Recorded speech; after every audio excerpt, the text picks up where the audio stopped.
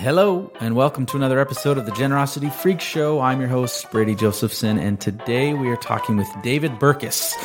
He's one of the most forward-thinking idea guys in the world of business, where his best-selling books are helping change how companies approach innovation, collaboration, and productivity.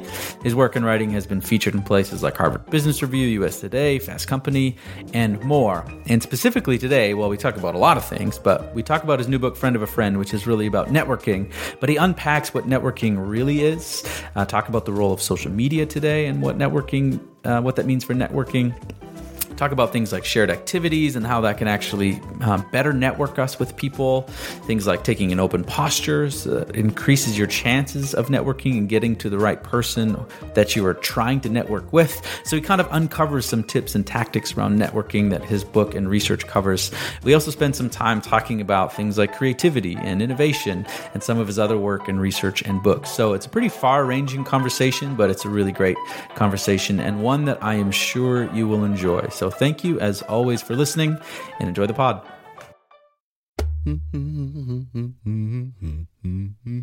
Welcome to the Freak Show, here we go. It's just another Freak Show, here we go. I said, welcome to the Freak Show, here we go. It's just another Freak Show, here we go. Oh, welcome to the Freak Show, here we go. It's just another Freak Show, here we go. Welcome to the Freak Show, here we go. It's just another Freak Show, here we go.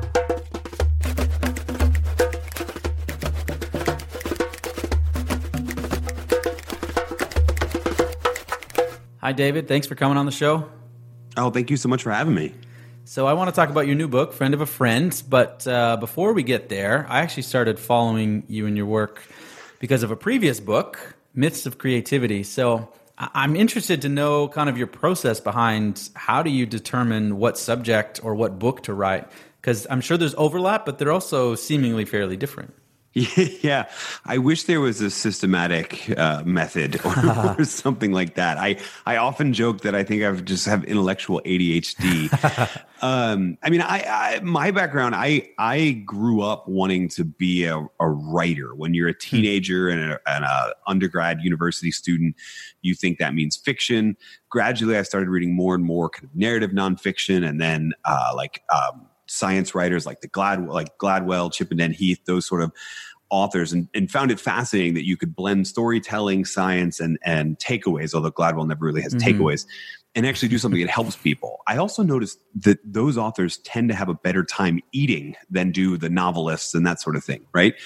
So then it was a matter of just trying to learn the science. And that's where I got kind of just went all over the place. It was sort of like, if it explains human behavior, I'm interested. So that was everything from leadership and management, creativity, networking, etc. Some of it was just because of what, based on my experience and based on my research, I was ready to write. And then I would be lying if I didn't say that my first book came out when I was 29 years old, and there are very few topics that middle managers to senior leaders will read a book from a 29-year-old on. Creativity, unfortunately, is one of those topics. So that was some of the strategic region too. But really, I was just fascinated with what changes and what a lot of misconceptions are about how creativity is supposed to work in teams. And that if there's any sort of through line through all of these different books, it's that idea of the science of human behavior can clear up a lot of misconceptions that unfortunately we're still operating under. We need to change if we're going to do our best work. Awesome. Well, and I think that's actually a great through line even into, like kind of the work that we do is really trying to be more forensic in terms of decoding philanthropy or giving, because not a lot has been done to truly understand why people actually give. And if we don't understand at a much deeper level, then how do you replicate success? And it's got to be the same in human interactions in business, right? Yeah. Unfortunately, every large organization suffers from this sort of best practices myopia, right? Because best practices is code for what was working 5 years ago and generated a lot of publicity. And then everybody tries to copy it. And of course it doesn't work because you're not them, but B, that's not what's sort of that cutting edge. And so exactly what you said, deconstructing the reasons it worked and then building a new thing based on those strategies, that works a whole lot better. Yeah. Well, and off air there, we were just talking about, Charity Water, because Scott Harrison's featured in your book. And I think that's a great example of people, 5, 6, 8 years after are trying to copy without actually understanding some of the things that make Scott and Charity Water truly unique and successful. You can't just copy what they do and assume that you'll be successful. There's a lot of what you can't copy, but you also need to understand the things that actually made them successful. So just having some coders develop a way that you can donate your birthday through the website is not exactly going to generate the millions of dollars that you think it's going to generate. Exactly. Correct. Yeah, it's kind of like a running joke now, and when everyone says like, charity water, because it was for so long, it was like the shining star example, and they do some unbelievable things, but again, we need to decode and understand to replicate. Yeah, well, and I'll tell you, I mean, the dirty little secret, it's not really dirty and it's not really a secret, but knowing Scott now for a number of years and becoming friends with him, he will tell you in terms of best practices, he was looking at tech companies the whole time. He wasn't looking at other philanthropy companies trying to figure it all out by copying those best practices. He was looking at companies in entirely different industries and saying, these are the people we need to emulate, and then do it in a way that's unique to our DNA. That's sort of what works. And ironically, I talk about that some in Friend of a Friend. I talk about it in Missive Creativity too, that idea that ideas aren't original. Most of these groundbreaking things are migrations from a different industry. So if you're not studying other industries, you're in trouble. And if you're only studying your industry 5 years ago, you're in trouble. Yeah, and I was gonna make that connection to your book for you, but you did it anyways, which is great. But it's actually it's a huge part of our business, where we basically took methodology from a company called Mech Labs that did really rigorous marketing research, and we just applied it to the nonprofit space. And when we do our conference, we go to all these tech conferences that are really cool, and we just apply it to the nonprofit space. Yeah. Right. And then we actually teach and train a lot. I actually spoke at our conference last year about innovation, and how associating is a massive missing piece of saying, why don't we go to real estate conventions and see how they're driving leads? Why don't we go to these seemingly disconnected, disparate industries? But if all we do is go to nonprofit conferences, well, no wonder generosity and giving is not growing, because we just all hear the same stuff over and over again. So we all do the same things over and over again and hope that it works. Like, we have to have this ability to, connect dots outside of our areas and spheres. Yeah. Yeah. And I wish I could say, well, I wish your industry wasn't that way, but I also wish it wasn't unique.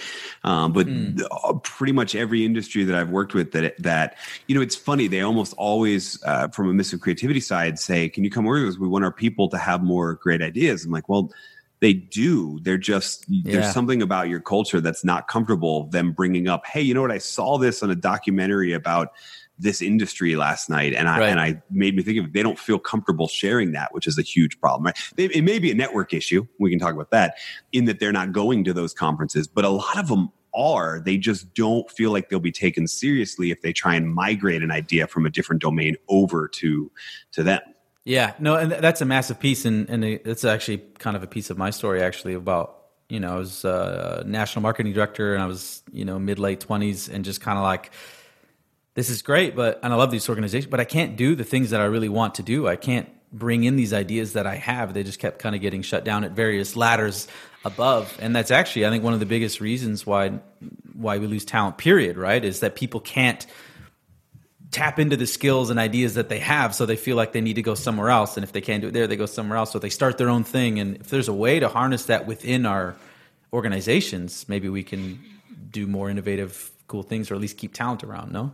Yeah. And a lot of that comes with how leaders especially respond to, I won't even say great ideas, respond to any ideas, right? Your response sets the tone for whether or not you'll get more idea sharing in the future, right? Most of us, we somebody shares an idea, and in that we judge it right away, which is fine. We all humans judge it. The problem is we then verbalize our judgment, and we talk about how it'll never work in this industry, or it's too similar to that thing we tried a couple years ago, or blah, blah, blah, blah, blah. Yeah. And in reality, and I stole this from Roger Martin, who's an intellectual hero of mine.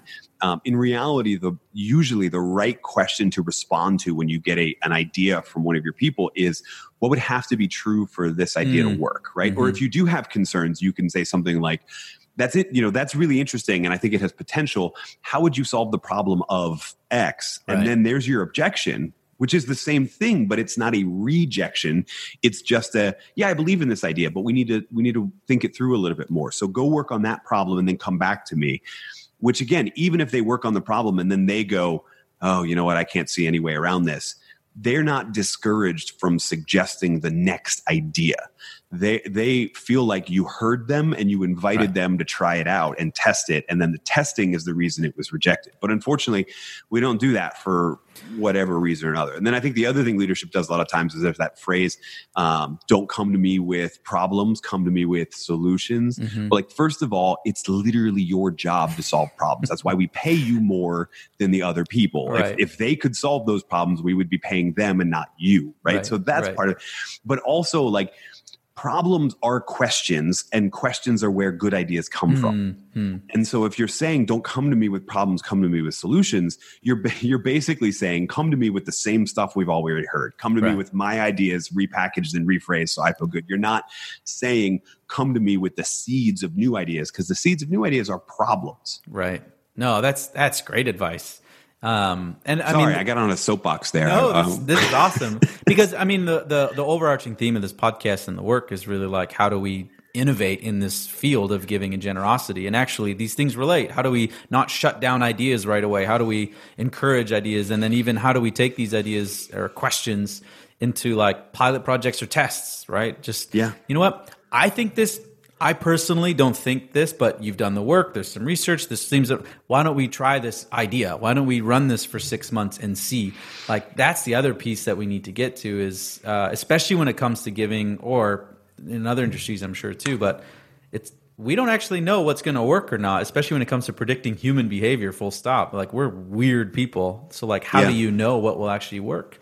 Yeah, one of my favorite R&D strategies ever for the long time, the company Adobe, the software company. I mean, they're gigantic, right? And innovation should be hard in gigantic companies because your tests are now multi-million-dollar tests instead of overnight A/B testing. But one of the things they did is they took a huge amount of their R&D budget and they apportioned it in these small things they called kickboxes. And a kickbox was a way to kickstart an idea that you have. It was basically some instructions on how to develop a research question and design a test, and then a Visa gift card for $1,000. I think there was a Starbucks gift card in there too for the caffeine you'll need to do the test, and a couple other things designed to help you prototype it, and then $1,000 in funds to test it. And the only rules, if you requested a kickbox, the only rules were you had to share what you learned, positive or negative. Even if you fail, like, that's still a result, and you share your result. And so now, rather than just one department, the R&D lab, spending millions of dollars testing one idea, they had hundreds of people spending thousands of dollars at $1,000 at a time testing all of these other ideas, right? And that's like a small scale way, or it's a large scale way of doing what you were saying in a small scale way, which is your people want to test out these ideas. They don't feel that they have the freedom to. And so just finding ways that you can say, you know what, take for the next 6 weeks, take every Thursday afternoon. We never do meetings on Thursday afternoons anyway. Take every Thursday afternoon, work on that idea, right? Something like that is enough often to get those most talented people to feel like, oh, they listen to me, I'm going to stick around, right? And you might even stumble into a new way to spur giving. You might even a way to be more efficient with the funds that are given, whatever it is, right? You might even stumble into that. And if you don't, you didn't waste that much. I think we're so afraid of wasting anything that we don't realize we do have to waste a teeny bit in order to test out all these ideas, but the discoveries that we make will offset those, which is exactly what Adobe found.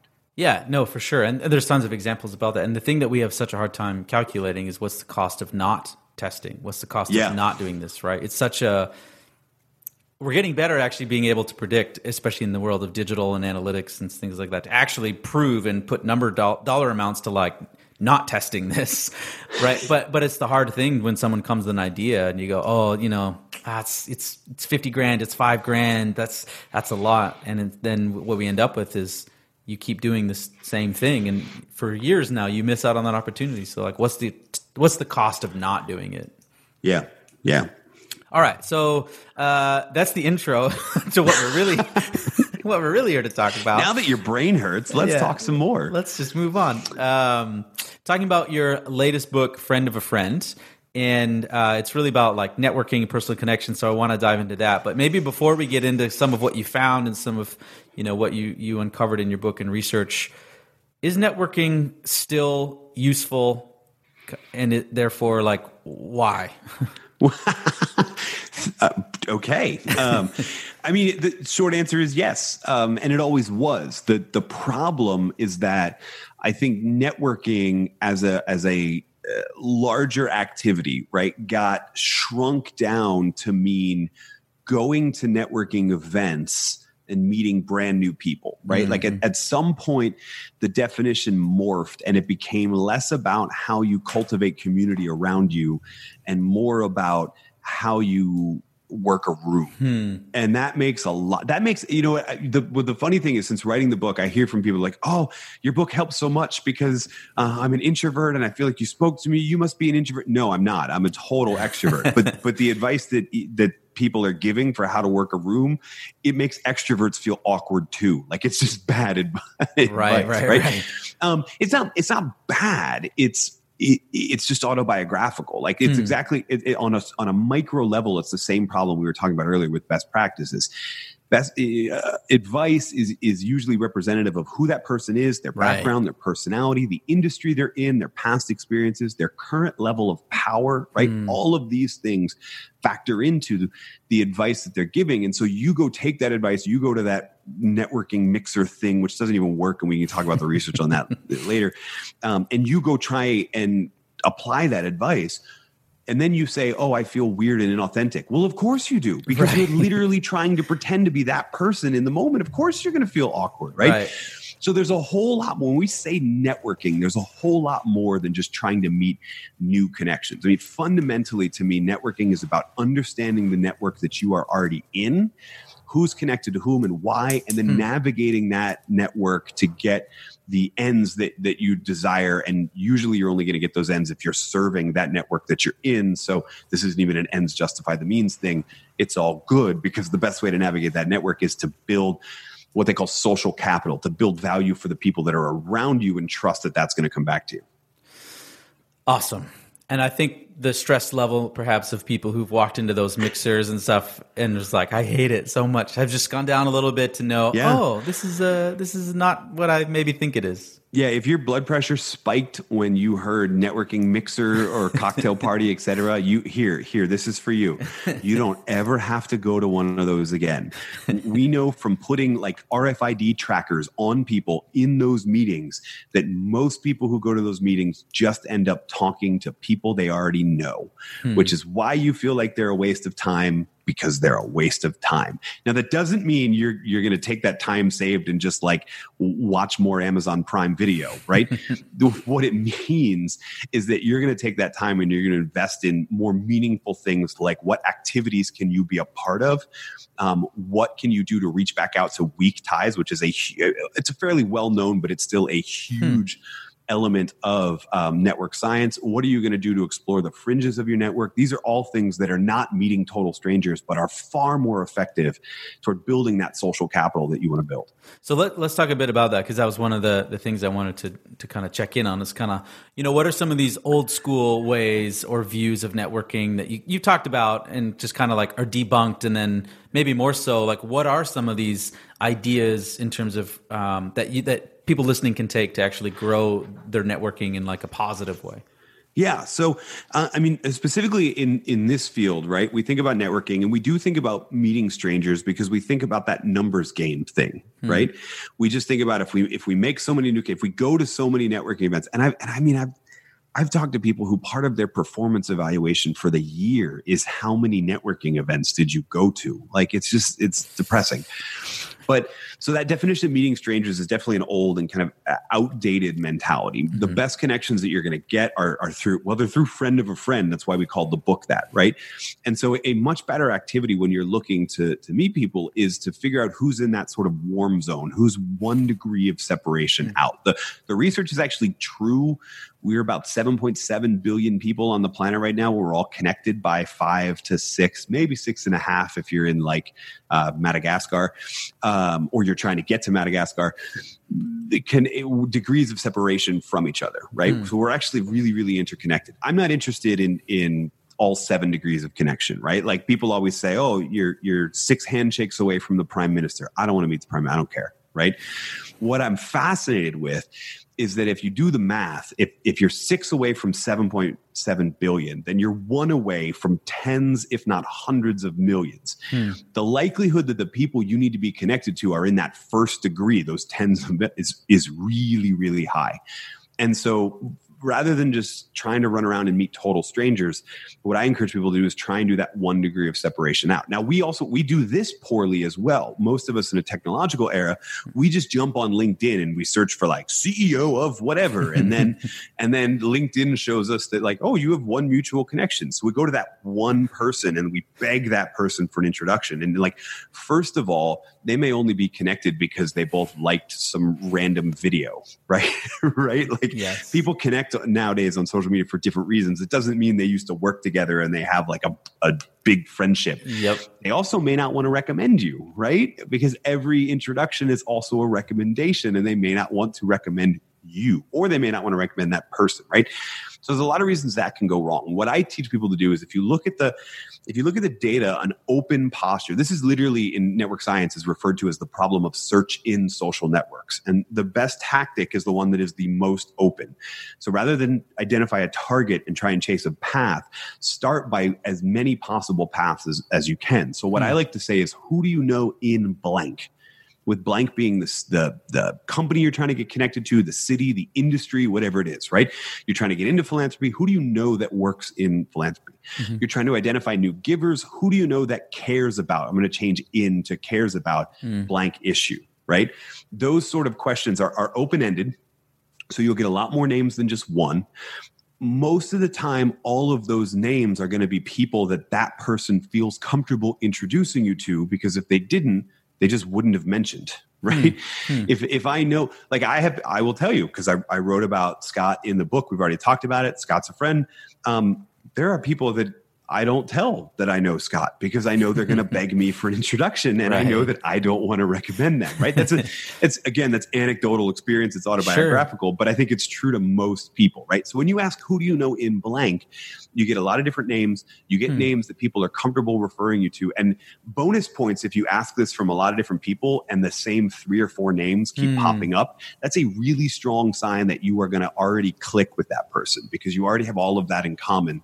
And you have multiple different people. There's a reason for that, right? We're still discovering some of the why behind this, but that's a really strong indicator that you're going to have a meaningful connection with that person. And that is who you want to get connected to. Whether they're CEO of whatever company or not, they're probably going to be a more beneficial connection for you. Yeah. That is awesome. You covered like 2 of the things that I just wrote down, because as you were talking, I just wrote down social, because this happened to me maybe 2 weeks ago, where someone contacted me and like, hey, I saw that you know so-and-so. Can you do an introduction? I was like, I don't even know that. I don't know that person. I don't even know how we're connected. So like this idea, and this is like, we don't want to go down this whole rabbit hole of like social connections. Are they real connections, etc. Yeah. But that is a flaw of that kind of approach, is like, yeah, I'm connected to so-and-so, but I don't know who they are at all. So I'm not even your root in. Like, it's one of the weird things. People like me ruined LinkedIn. I say that jokingly, but also not. Like, the thing about every social network, LinkedIn is the primary business one. So this is the reason I'm picking on it. Everybody uses it a little bit differently. I would say in LinkedIn specifically, 95% of people are using it as sort of a source for their, well, actually, I should say 60% of people are using it as just a random source for their digital resume, right? But then let me do the math, another 35% who are using it actively are using it to keep in touch with current colleagues, former colleagues, people that are in their vendor network, real people that they know in real life. And then there are authors and speakers and consultants and people like me that are using it as a content publishing platform, right? The platform's built for all of those. The problem is that LinkedIn's been a little slow. Most of the networks have been a little slow on this content publishing side. And so I get invitations to connect. And because you can't figure out my home address from connecting with me on LinkedIn, I'm like, sure, the worst thing you can do is spam me and then I'll block you. So yes, I'll accept that. The problem is that now it's like 13,000 connections. So I ruin that service, right? Because if you look up somebody, I'm probably going to be a mutual. And then I've got other people like one of my good buddies is 600,000 followers on LinkedIn, but he's maxed out of his connections, right? So like he's ruined it too, in the sense that it makes it makes you look way closer to those people. And what you end up doing half the time is chasing down connections that don't really exist in real life.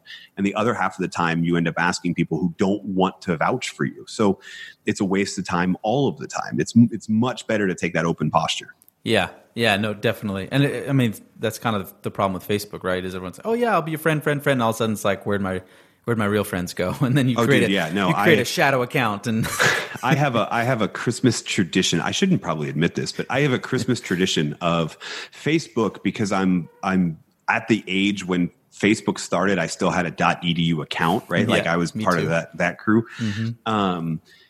So it's still very personal to me. It's the only one. But I also have a Christmas tradition of going through the week between Christmas and New Year's. I like put on Die Hard, all of them, because they're all good, and the first two are Christmas movies. And going through and deciding who I'm going to unfriend, who I'm going to actually follow, who I'm going to unfollow. Like January 1, my newsfeed looks totally different every year, because I basically, based on the last year, I may still want to be friends with you, but I don't want to see you post all that stuff. Or, or I don't remember who you are. You know what I mean? So, so one thing every other one I'm wide open on, but that one in particular is you end up with that exact thing: connect, and then unless you develop a habit like that, you're like, shoot, I'm over connected. Yeah. Well, so here's a free one for you to try. I haven't done it, but I would love to see someone do it, like an unfriending party, where you do that, but with colleagues and friends. But then you go around the circle, and then when it's your time, you have to tell the story or like why you're unfriending that person. That could be a little mean. I mean, it might be. I like it. That's the I like downside, especially throwing my friend Clay did this 365 days to appear newsfeed cleanse, where basically on your birthday he decided, right? Because it always pops up. It's 5 people's birthday today, and he'd be like, I only want to be connected to one of them. The other 4, like, happy birthday, we're not friends anymore. and I feel bad saying that, but the truth is, like, friend doesn't mean anything. Just like on LinkedIn, connection doesn't mean anything. Like when I was writing Friend of a Friend, for example, my editor pushed me for, we need a chapter about social networks. We need a chapter about online. And I kept pushing back. No, we don't. Yeah. Because like everything online, for 95% of people, unless you're in that sort of like content publishing world, everything about your online social network should be a supplement to, not a replacement for your offline network, right? It should be a way that you keep in touch with weak and dormant ties so that you can be better connected to them. But it shouldn't be a way that you just start following random people on Instagram because they put the right filter on their photo. Like that's not what these tools are best used for. Yeah. So then the parallels to fundraising, because this happens all the time, is same thing. Like for email fundraising, for example, all of our research suggests the more like human looking sounding feeling your emails are, the more likely you are to get engagement, clicks, donations. Yeah, I believe it. But as soon as you kind of step outside of this, like, emailing my aunt or my friend, and then you think, I'm just going to send out this blast to like numbers in a database, it all changes. And it's the same thing for social network. Like if you wouldn't do that to someone that you know in person, but you would do it to someone, online in these social networks. That's part of the reason why these networks have all these problems is it's all rooted in relational dynamics, but they just get like wonked out when we're behind a computer screen or behind our phone for some reason. But the basic principles are not that different, right? Yeah. So speaking of networking, and we've gone on a social media side tangent. So taking this open posture, that's a great tip, right? What are some other maybe are there new types of networking events or things that people are doing or companies are doing or organizations are doing to try to encourage better kind of quality networking? Yeah, I don't know how much of this is intentional and how much of it is unintentional, but people tend to flock to these types of events. So one of the things I found that was really interesting in the data, open-ended networking mixers don't work. What actually does work, right? Are there gatherings? Because for some reason, people are still paying thousands of dollars to go to conferences and gather. Why? Right. Yeah, right. And what we find is that those unstructured events are used to reconnect with weak ties. They're the equivalent of like the offline version of just a giant social media thing. There you can catch up with anybody, et cetera. And I don't want to say you should never go to a networking mixer because those sort of open-ended things at a conference are a great opportunity to reach back out to those people you haven't talked to in 6 months, et cetera. Mm-hmm. You shouldn't feel pressure to work the room and try and meet as many new people as possible, because most people aren't going to do that anyway. But you can still use those effectively. In terms of meeting new people, what we find is that if you look at the research, the researchers Brian Uzi and Sharon Dunlap called these shared activities. These are very specific types of activities that draw people together to connect differently and better. And a shared activity has, to meet their qualifications, has very specific rules. So it has to be an activity where there is a purpose for getting there other than just connecting with people. Mm-hmm. In other words, there is something we are here to do. Right. So like my friend John Levy runs these great ones that are dinner parties where you cook your dinner, right, with him. So it's not a dinner party, it's a cooking party, and we just happen to eat afterwards, right?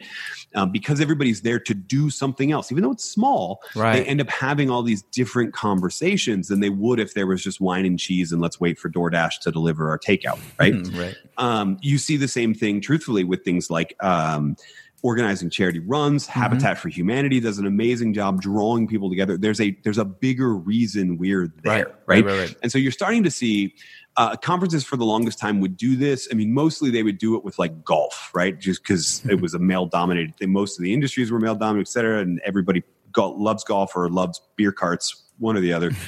But now they're thankfully, because of increased diversity, but also like less people pretending to like golf, they're starting to organize more in different types of events. So I go to a conference every year that literally one whole afternoon is dedicated to sign up, and there's like 6 different options, right? And because you're there for some other reason to connect, first of all, you automatically have something else in common beyond just your job title. Right. You both love that activity, so you showed up, or you're at least interested in that activity, right? Sure.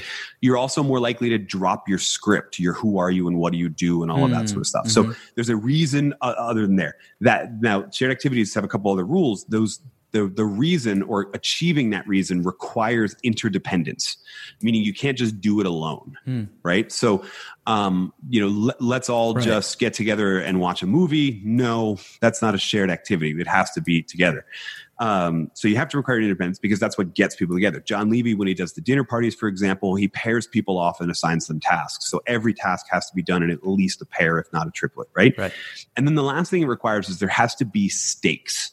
There has to be, if we don't actually achieve the objective, then something bad will happen, right? Now, in John, like the dinner party case, like you'd burn the chicken, right? It's not very big stakes, right? You can obviously think of something like Habitat for Humanity. There are big stakes, right?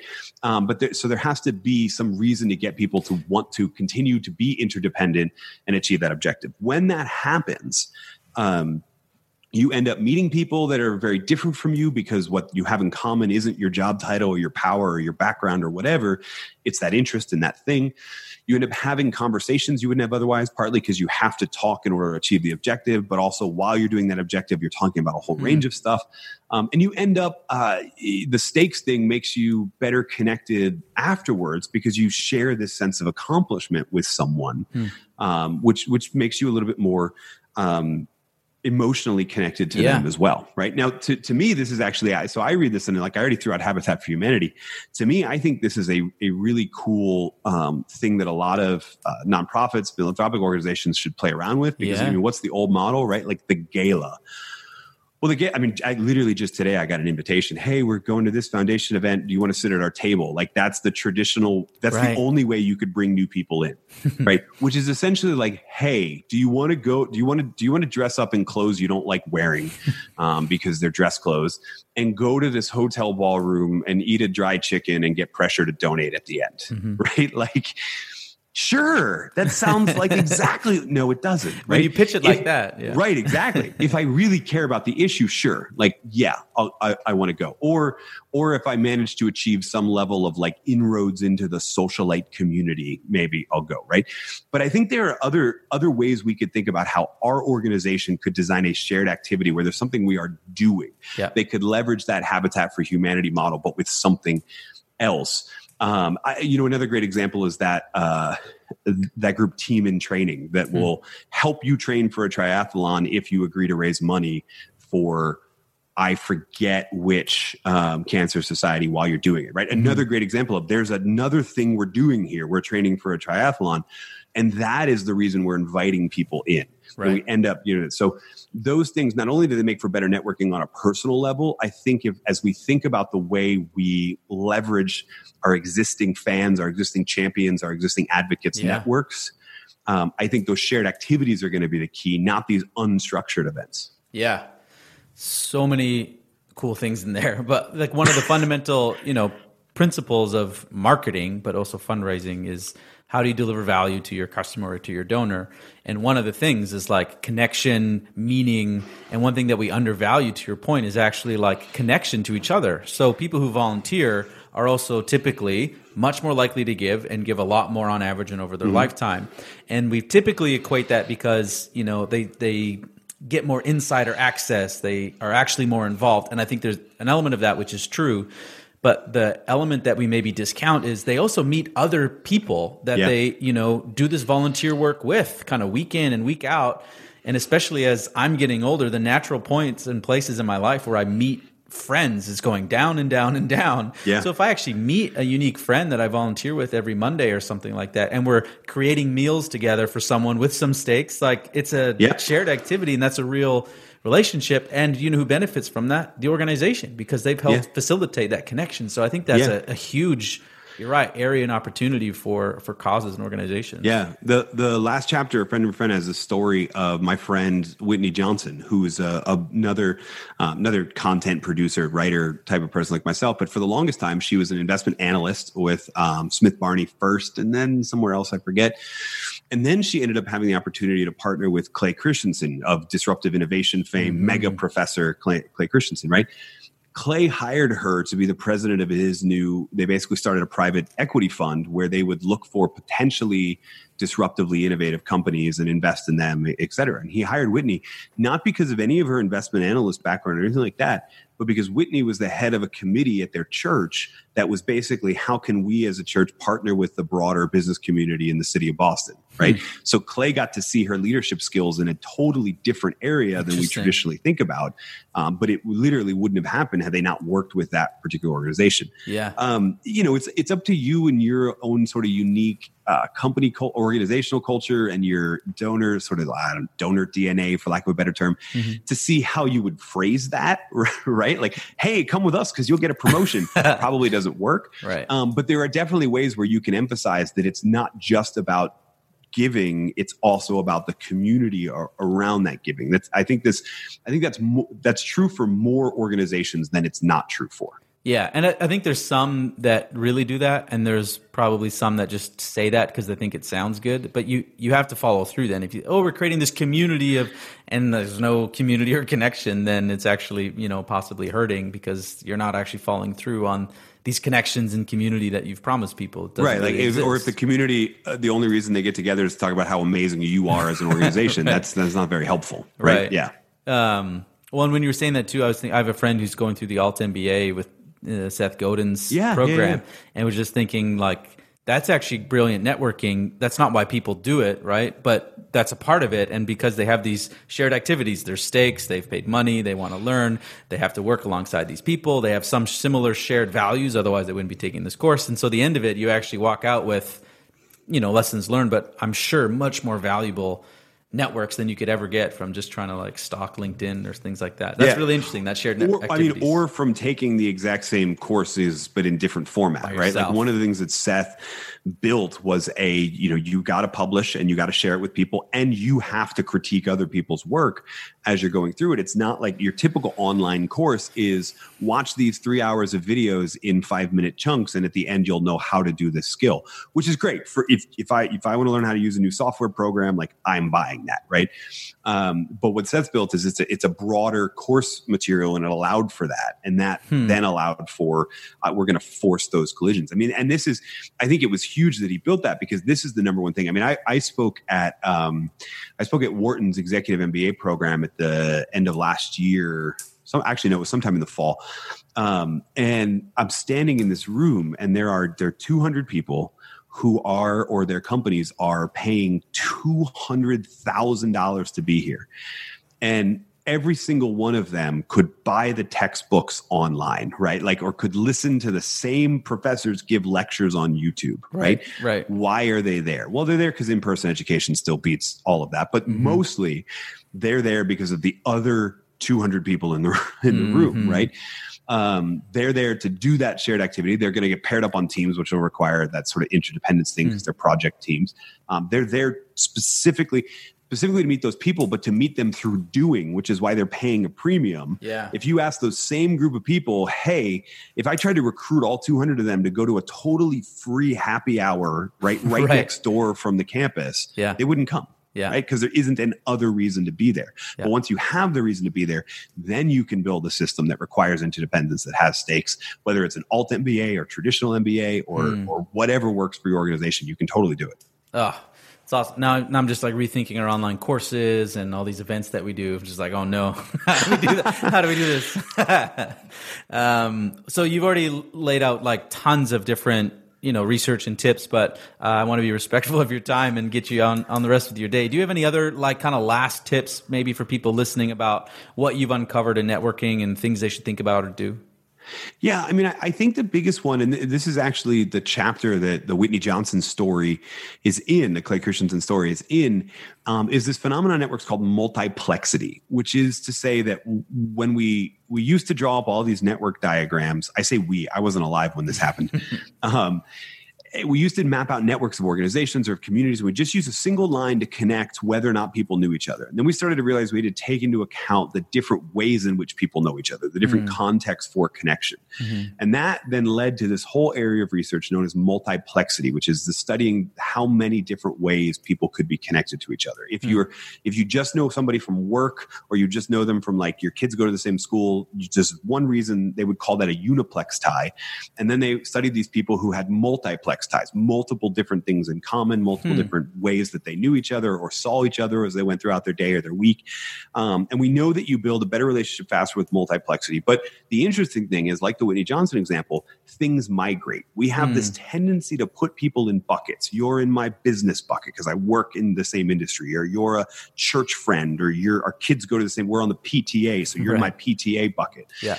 And that's not how humans actually work. Right? We just know each other. There's a reason it's called friend of a friend and not colleague of a colleague, right? We're all just friends. We're all just connected. And when you see that, you open the door to connections you never would have thought possible. And I think we do the same thing. Like even if between like prospects for giving and other people who help, et cetera, we put people in these buckets that the research just doesn't support it that way. Yeah. The way to get out of that, by the way, isn't just to say, okay, from now on, I won't put people in buckets. It's to take a legitimate interest in multiple different areas of people's lives, right? So when we meet people, we say stuff like, oh, so what do you do? Right? It's our default question a lot of times in North America, at least.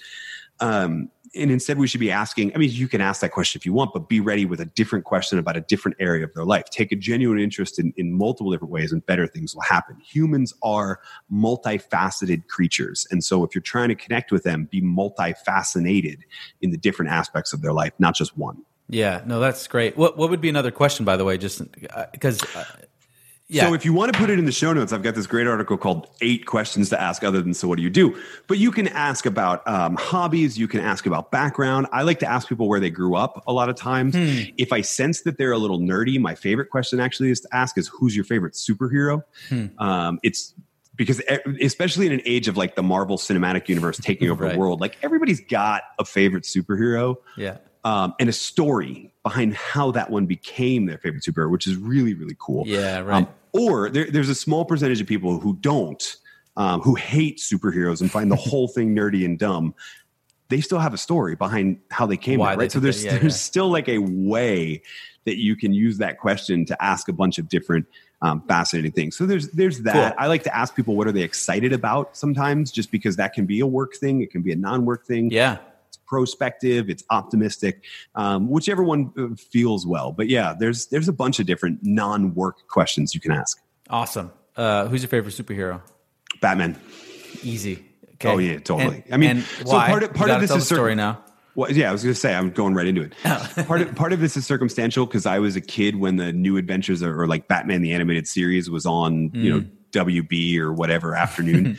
But some of his, what I like about him, and and Iron Man is basically the same character if you're a Marvel fan. What I like about them is they're not super, right? They weren't bit by a radioactive spider. They're not secretly a space alien, right? They're just somebody who saw a problem and needed to fix it, who had resources and felt that with those resources became obligation. They got crazy good at martial arts. Well, Batman did, Iron Man didn't, which is kind of cool, right? But that idea that they're sort of not super, and so I think it's more empowering to believe in superheroes who aren't super, right? Totally. So yeah, that's why Batman. Great answer. Well, we'll be sure to send out that link to that article as well. In addition to some other resources whoa. Who was your favorite superhero? Well, I was just thinking about that, and it's such a it's such like a random shout, but like Daredevil. Okay. The terrible Ben Affleck movie that was made Daredevil. The new Netflix series is pretty good. I haven't seen it, which if it's my favorite superhero, I should.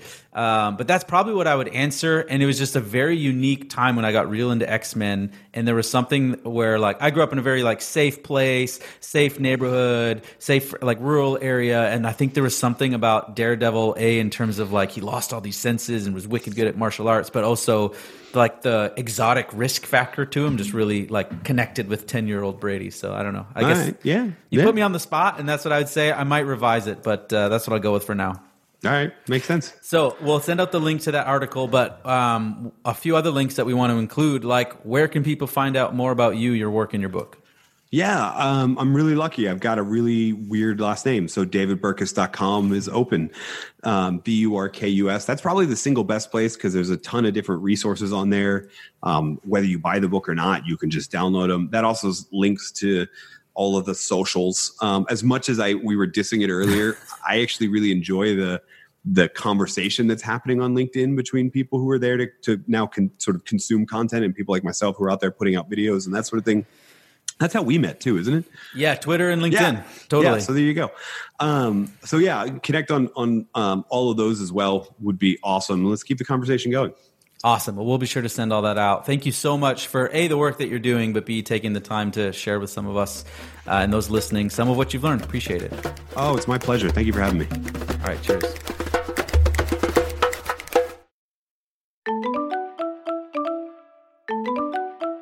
Hi again, this is Brady, and I just wanted to say thank you so much for listening to the podcast. I hope you enjoyed that episode. If you'd like to listen to all future episodes or maybe go back and listen to some of our past episodes, you can do so by going to generosityfreakshow.com, or you can search The Generosity Freak Show on Apple Podcasts, Spotify, Stitcher, SoundCloud, pretty much wherever you listen to your pods.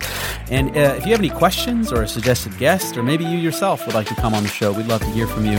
You can contact us at podcast@nextafter.com. That's podcast@nextafter.com. And if you want to find out more about this vision to unleash the most generous generation in the history of the world and what we're doing at Next After in terms of research, resources, and training, you can find out more at nextafter.com. That's nextafter.com. Thank you very much for listening. And finally, I have to say thank you to Nathan Hill, our producer and mixologist. This would not be possible without him. So thank you, Nathan. And thank you once again for listening.